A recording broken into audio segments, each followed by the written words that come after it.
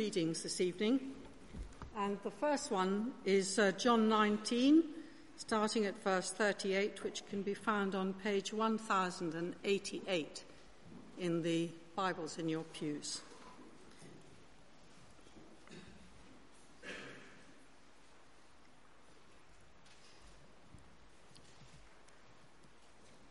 So John 19, beginning at verse 38, and I'll go on to chapter 20, verse 10. Later, Joseph of Arimathea asked Pilate for the body of Jesus.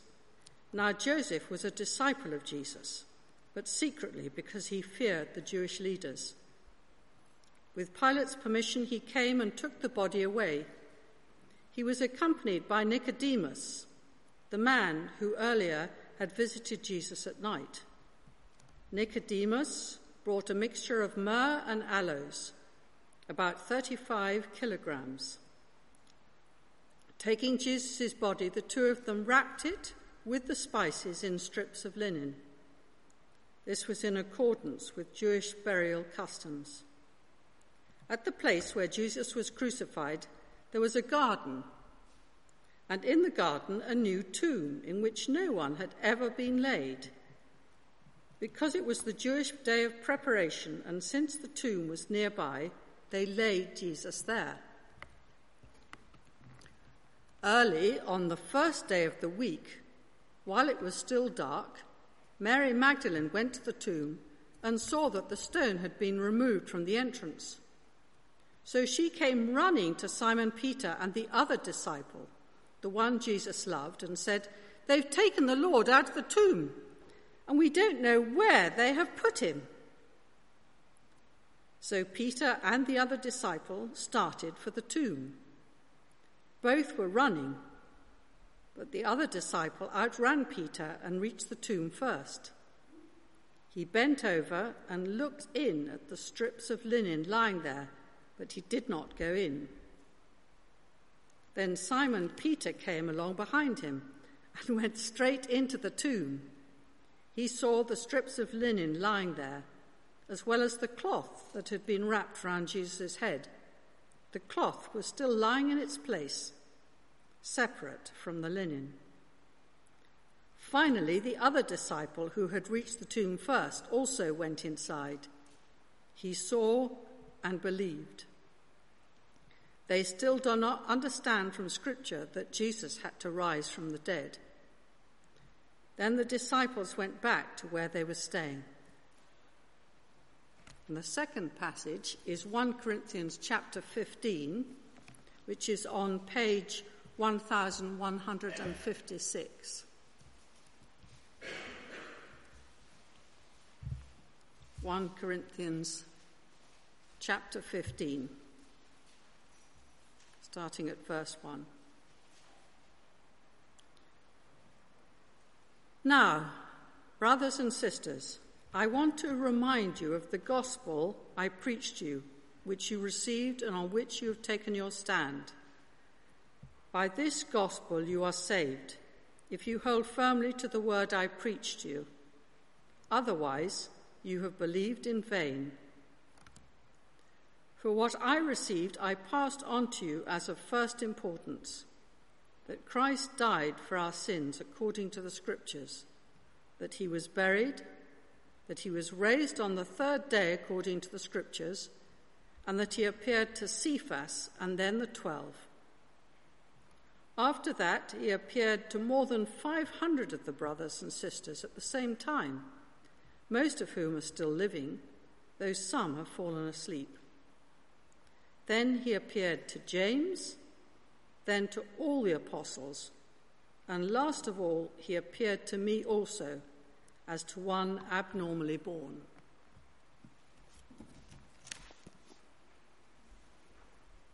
Thanks, Lynn, for reading that.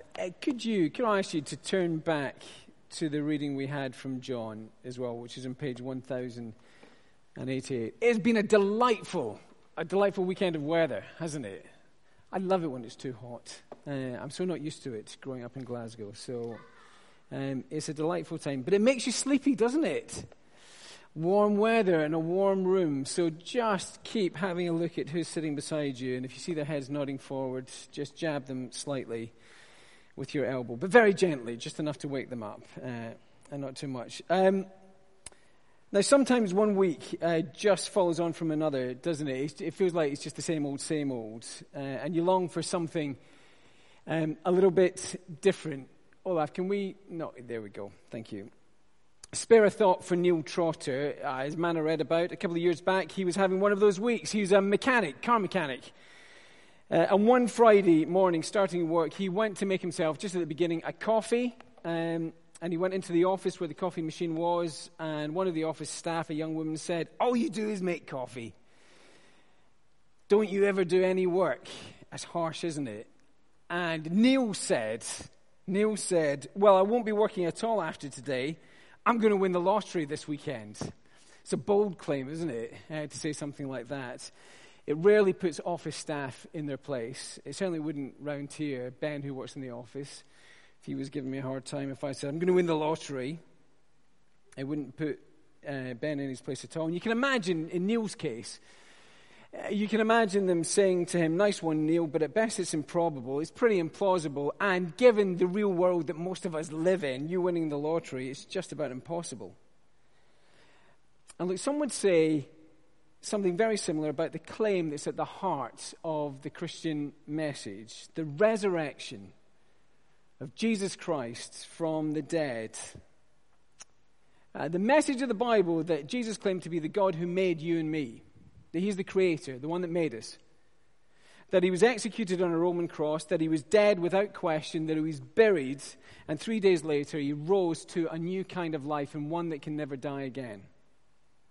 And in so doing, validated his claim that he'd come to express God's right judgment on us for the way we've ignored him, explaining the reason why we live with a death sentence hanging over us and we hate it, but then to die himself, bearing our punishment, so that he could give this new kind of life to anyone who would accept Jesus as their Lord and Savior. It's a bold claim, isn't it?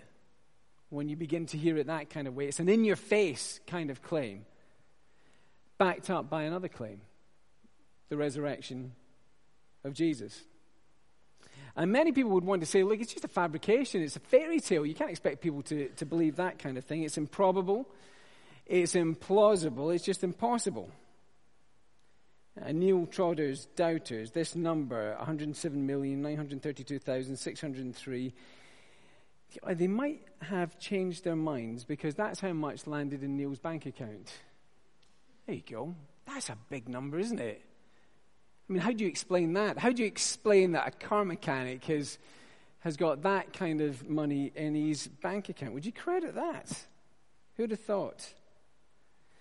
So what about the resurrection of Jesus? It's interesting that the Bible writers, they don't just say, look, if you're someone who wants to be a Christian, they don't just say to you, look, what you need to do is you just need to screw up your eyes and believe things like this. You just got to screw up your eyes and believe things like the resurrection. No, they treat us as thinking adults, and they say, look, consider the evidence. See what's in the bank.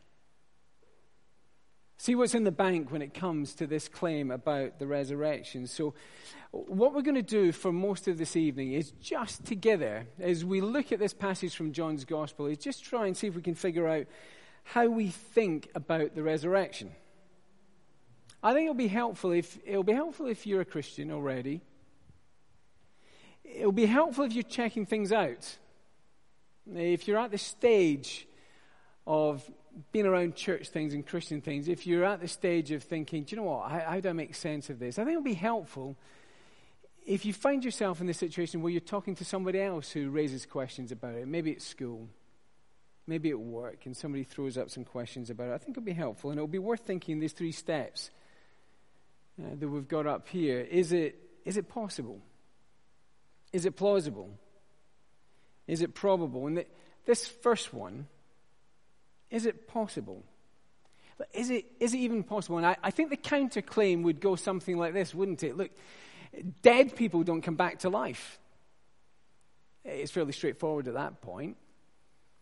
And I think we'd want to say, the Bible would want to say, Christians would want to say, look, generally that's true. We agree with that. But the Bible's not claiming Jesus' resurrection is... It's not saying at any point, look, this was something that was just bound to happen, given enough time. Someone was bound to just come back to life. No, it's saying something quite different, isn't it? It's telling us something that it would say cuts against the direction of travel of the entirety, almost, of human history. It is the claim that God has done something unusual in human history. And so the question is more like this. If there is a God who created the universe, stars of immense size, the earth teeming with life at every level, you with your hands, your hair, and your heartbeat, if he can do all that from nothing but himself, he can make all those things, is it not possible he could raise someone from death? Why would it be impossible? And someone might want to say, well, I just don't believe in God or miracles, and they're entitled to do that, aren't they? People are entitled to say that kind of thing, but you realize when you do that, at that point, it's not kind of based on evidence, is it? All they've done is screw their eyes up and say, I just don't believe in that kind of thing. Now, if there is a God, I think if you're willing to concede that at any point, there might be a God, then resurrection is possible. If God can make the entire universe out of nothing, it's not impossible that he could raise someone from the dead. So as you begin to think about the resurrection, that first question, is it possible? I think, yes, it is. The next question might be something like this. Look, is it plausible? And by that, I mean, does the evidence presented give a credible explanation that could reasonably lead you to say, yes, that would explain it? Let me introduce you to someone. Here's Steve. There's Steve. I just picked that name at random. Imagine somebody you know called Steve when they were younger. And imagine you are asking the question, who ate my chocolate ice cream? I just left it on the table for a minute, and I came back and it was gone.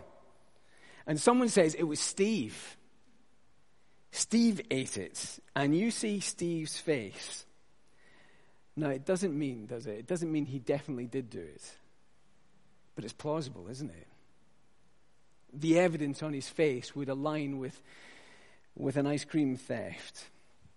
Now, John in his account, he wants to present, that's what he's doing through his gospel that we've been reading through. He wants to present plausible reasons to believe. He's wanting to give us all sorts of things. If you've got John's gospel open in front of you, let me draw your attention to some. One is this, like kind of obviously as we talk about this, there was a dead body. You read back into earlier on in chapter 19, the soldiers, if you were here this morning as Steve, this other Steve, no relation to the ice cream theft, of course, Steve took us through it. The soldiers who were used to crucifying people, they're pretty sure he was dead. And just to make sure, they stuck a spear in his side. I flinch at an injection. A spear in the side is a different order of things, isn't it? And then in the reading we had, if you got it there in front of us, verses 38 and 39 of chapter 19, at least two well-educated men, they're no slouches intellectually, Joseph and Nicodemus, they're the ones. They weren't part of this inner group of disciples who were really close friends with Jesus, but they're the ones who transport him to the tomb, prepare his body for burial. And they didn't seem to spot any signs of life. No, he was really dead. There was a dead body.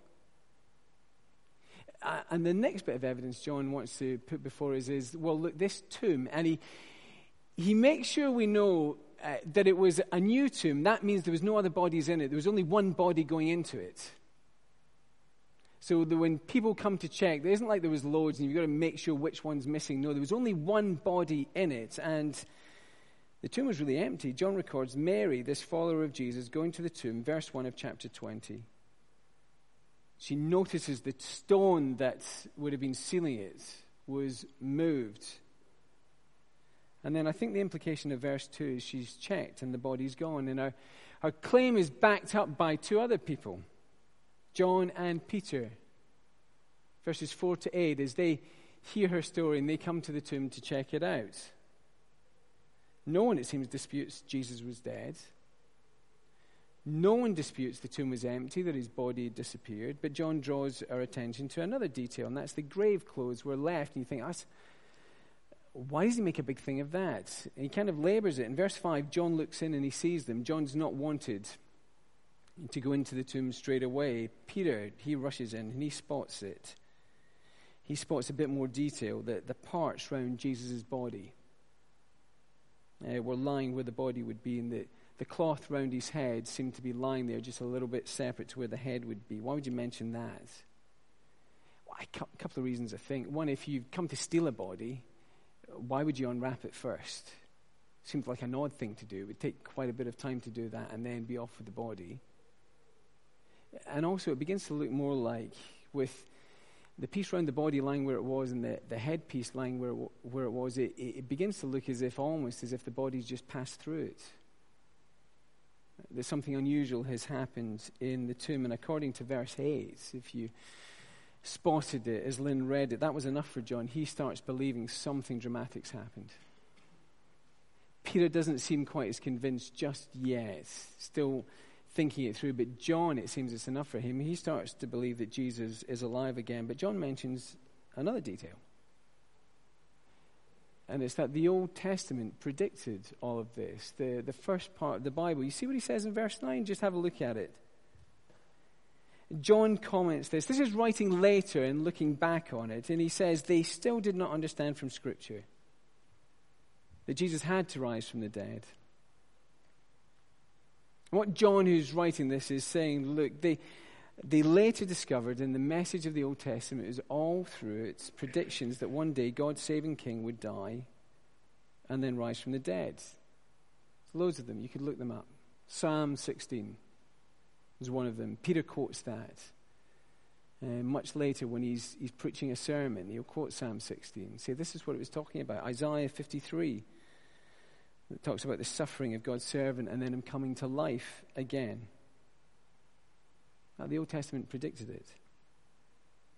And look, finally, there were eyewitnesses of a risen Jesus. We're going to meet them in John's Gospel next week, but that other reading is going to come up on the screen. You don't need to turn back to it. Paul writes about it in his letter, 1 Corinthians 15. Let me read these words out for you. You can follow them on the screen if you want.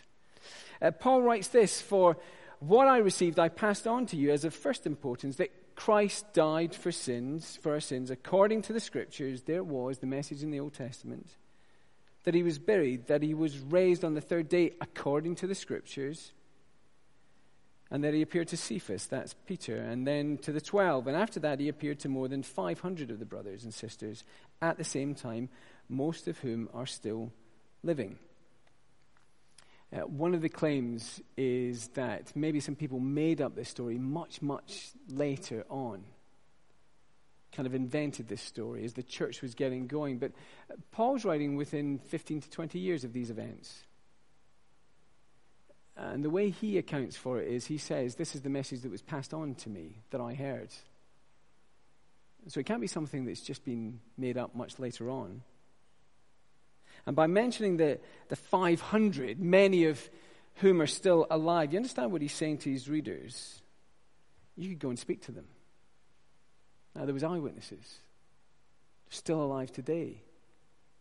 You could track them down. And from that point on, the message of the resurrection has been believed by Christians, and the church grew from a small band of believers in the backwater of a Roman Empire to become a worldview believed by millions, with men and women not just believing it, but down through the years being willing to lay down their lives for this belief in Jesus. So the point is perhaps something like this. Look, think back to Steve. There he is. There's Steve. Is it possible? Is it possible that Steve stole the ice cream? Oh, yes. Looking at his face, is stealing the ice cream a plausible explanation for what's happened to it? Well, yes, I think it is. And look, here's Beth.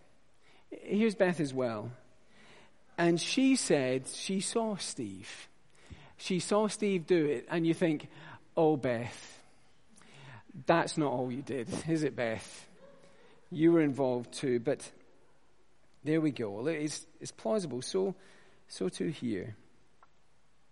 Is it possible if you're going to consider the existence of a God, is it possible that God could raise the dead? Well, I think yes, it is.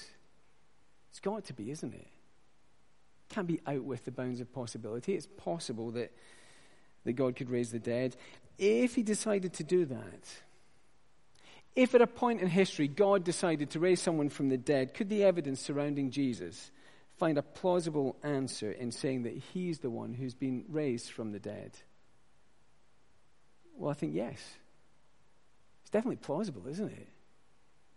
All the things that were going on around him. So finally, the last kind of question is we think it through. Is it probable? Is it probable this is the answer? Tim Keller, a Christian author and pastor, he writes about this, saying, nothing in history can be proven the way we prove something in a laboratory. Get my words right there. That could have gone in a very different direction. In the way we prove something in a laboratory. You get the idea of that. You can't just repeat historical things. They're one-offs, aren't they? They happen at a point in history. But he continues, look, if you don't short-circuit the process with some kind of philosophical bias against the possibility of miracles, the resurrection of Jesus has the most evidence for it. What we're getting at is, look, if this is the claim of this thing that happened in history, of all the explanations there could be about what might have happened to Jesus, which one is the most probable? It's quite warm, isn't it? You notice that? You're feeling a bit sleepy? Let's have a moment of just a little bit of interaction, just to make sure you're still awake. Just with the person sitting beside you, or a couple of people sitting beside you, what other explanations could there be for the empty tomb, for the body missing? Maybe there's some you've heard from other people. Maybe they're ones you genuinely think yourself. But just to make sure we're waking up a little bit, you can have a stretch, you can fan yourself, and just turn to the person sitting beside you. And if they don't turn to you, they've probably gone to sleep, and you decide whether to wake them up or not. But just take a minute or two. What other explanations could there be?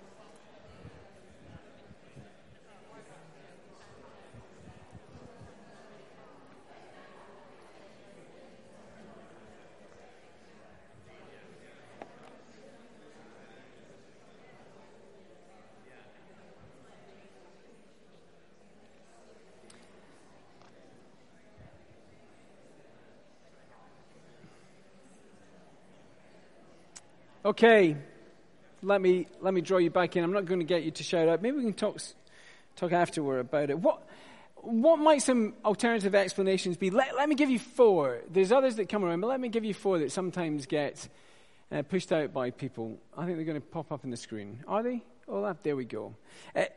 Jesus wasn't really dead. Grieving friends were hallucinating.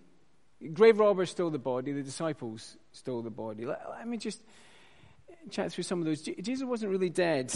It's been suggested by some, and I think it's pretty hard to believe that Jesus didn't quite die on the cross. And he revived in the cool of the tomb and made his way out, and he gave convincing proofs that he'd risen from the dead. But I think it's hard to imagine, isn't it, that the Roman soldiers somehow managed to mistake his death Joseph and Nicodemus doing the same, and disciples thinking that a crucifixion survivor had been raised to new life, and then that the authorities not finding this, what must be incredibly injured man, even as 500 people claim to have seen him. It's quite hard, isn't it, to come up with that as a probable answer. What about this one? Grieving friends were hallucinating. And look, it does seem to be true, doesn't it? In moments of real grief, people do hope for and imagine things they really want to be true. It's completely understandable about that. What I think is tricky here with the accounts of Jesus' resurrection is the number of people who would have had to have the same hallucination. 500 people over a significant period of time. And the hallucinations, if you're going to go by what the eyewitnesses were claiming they saw, they included, conversations, physical contact, and even sharing meals together. And at that point, it doesn't seem quite probable just to say to people who were claiming to be eyewitnesses, you were just hallucinating. There's more than that going on. There's another one. The grave robbers stole the body, and that would account for the missing body, wouldn't it? And certainly it's true that grave robbing took place at the time, so much so that it actually became a capital offense. Now, this was something that happened with a certain amount of frequency. But if that were the case, it wouldn't explain, would it, why so many of his followers claimed to have seen him. And not only to have seen him, but to decide they must proclaim his risen life as good news to be believed. And even when threatened by death. And Blaise Pascal once wrote, I believe those witnesses that get their throats cut. That seems a bit of a grim thing to say, doesn't it? But you know what he's getting at. You take seriously men and women who are willing to die for what they believe. It doesn't mean they have to be right just because of that. But you listen to them seriously, and you don't just write them off. These are people who are serious about what they believed. And almost all of the apostles and many early church leaders died for their faith in Jesus. And so I suppose that also answers the claim that his disciples stole the body. If they did it in order to carry on some belief in Jesus' teaching, which they knew at heart to be a lie. And I think the more you look at the evidence, and the more I think you find that the claim that Jesus rose from the dead is not only possible and plausible, it is the most probable of answers. And if that's true, I mean, if the claims of the resurrection, if it is possible, if it is plausible, and if it is really the probable answer for the evidence that John and the other New Testament writers present, well, what you find is that in the bank, there's not just £107,932,603, because we know there's some things that money can't buy. No, you find what's there is something much more valuable than that. No, what you find is that God has come into the world and has not only given us compelling evidence that he exists, he's also brought a challenge that our lives are not right before him. And that our hatred of death is absolutely correct. Because it's not how things should be. But also in the resurrection of Jesus, there's hope. There's hope that your life matters. That your body matters.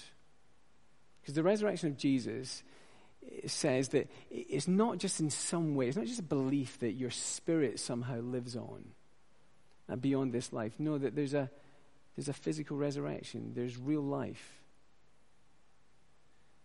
And so the resurrection of Jesus says that your future matters as well. It is not intended to run out at a graveside, but it depends on knowing the one who's conquered death. Jesus, who's been raised. So the last thing, just very briefly to ask, is that what do you do with the resurrection?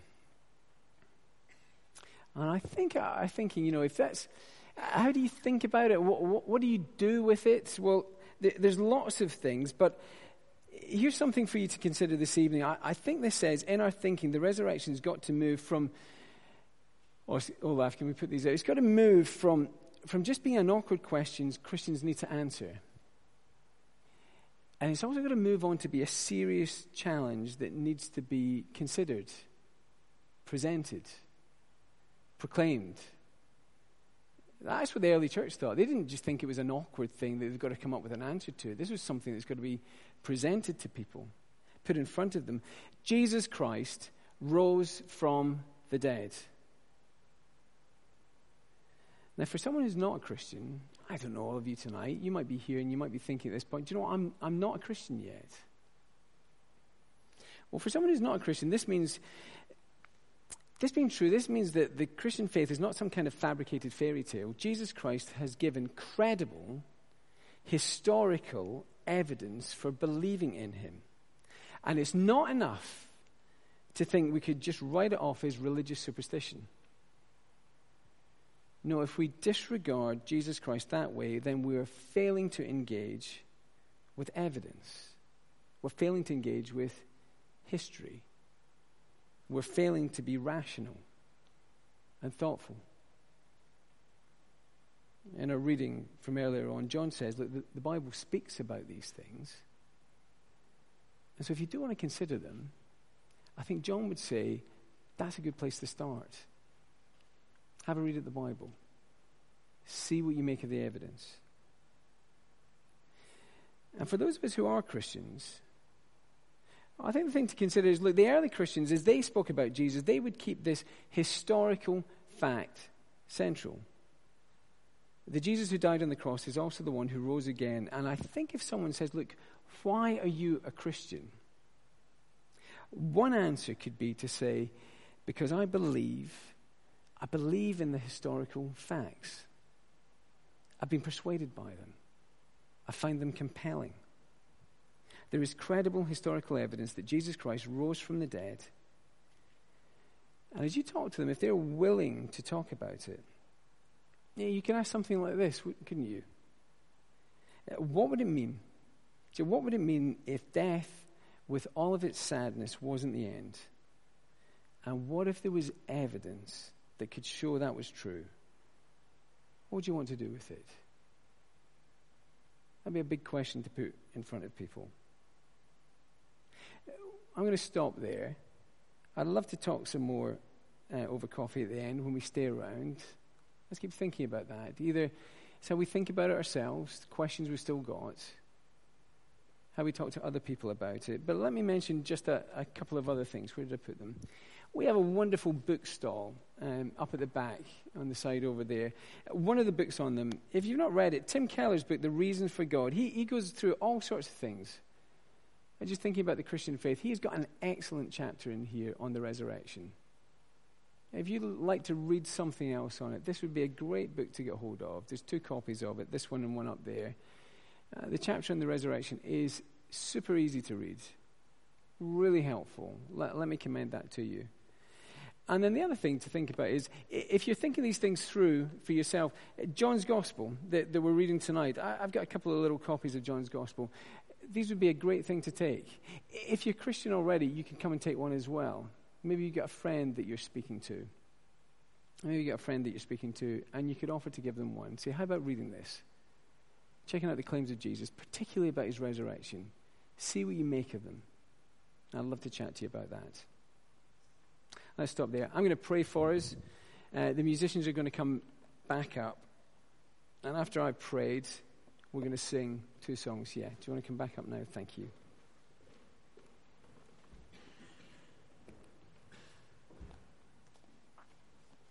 So I'll pray, and then once I've finished, the music will begin, and we'll stand and sing our closing 2 songs of praise.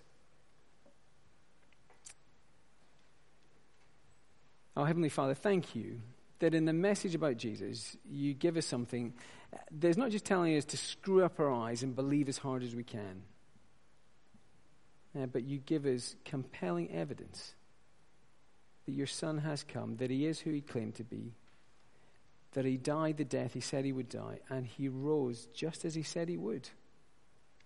And it happened in history, so we can be confident about it. Please help us to consider these things and to live in light of them. Amen.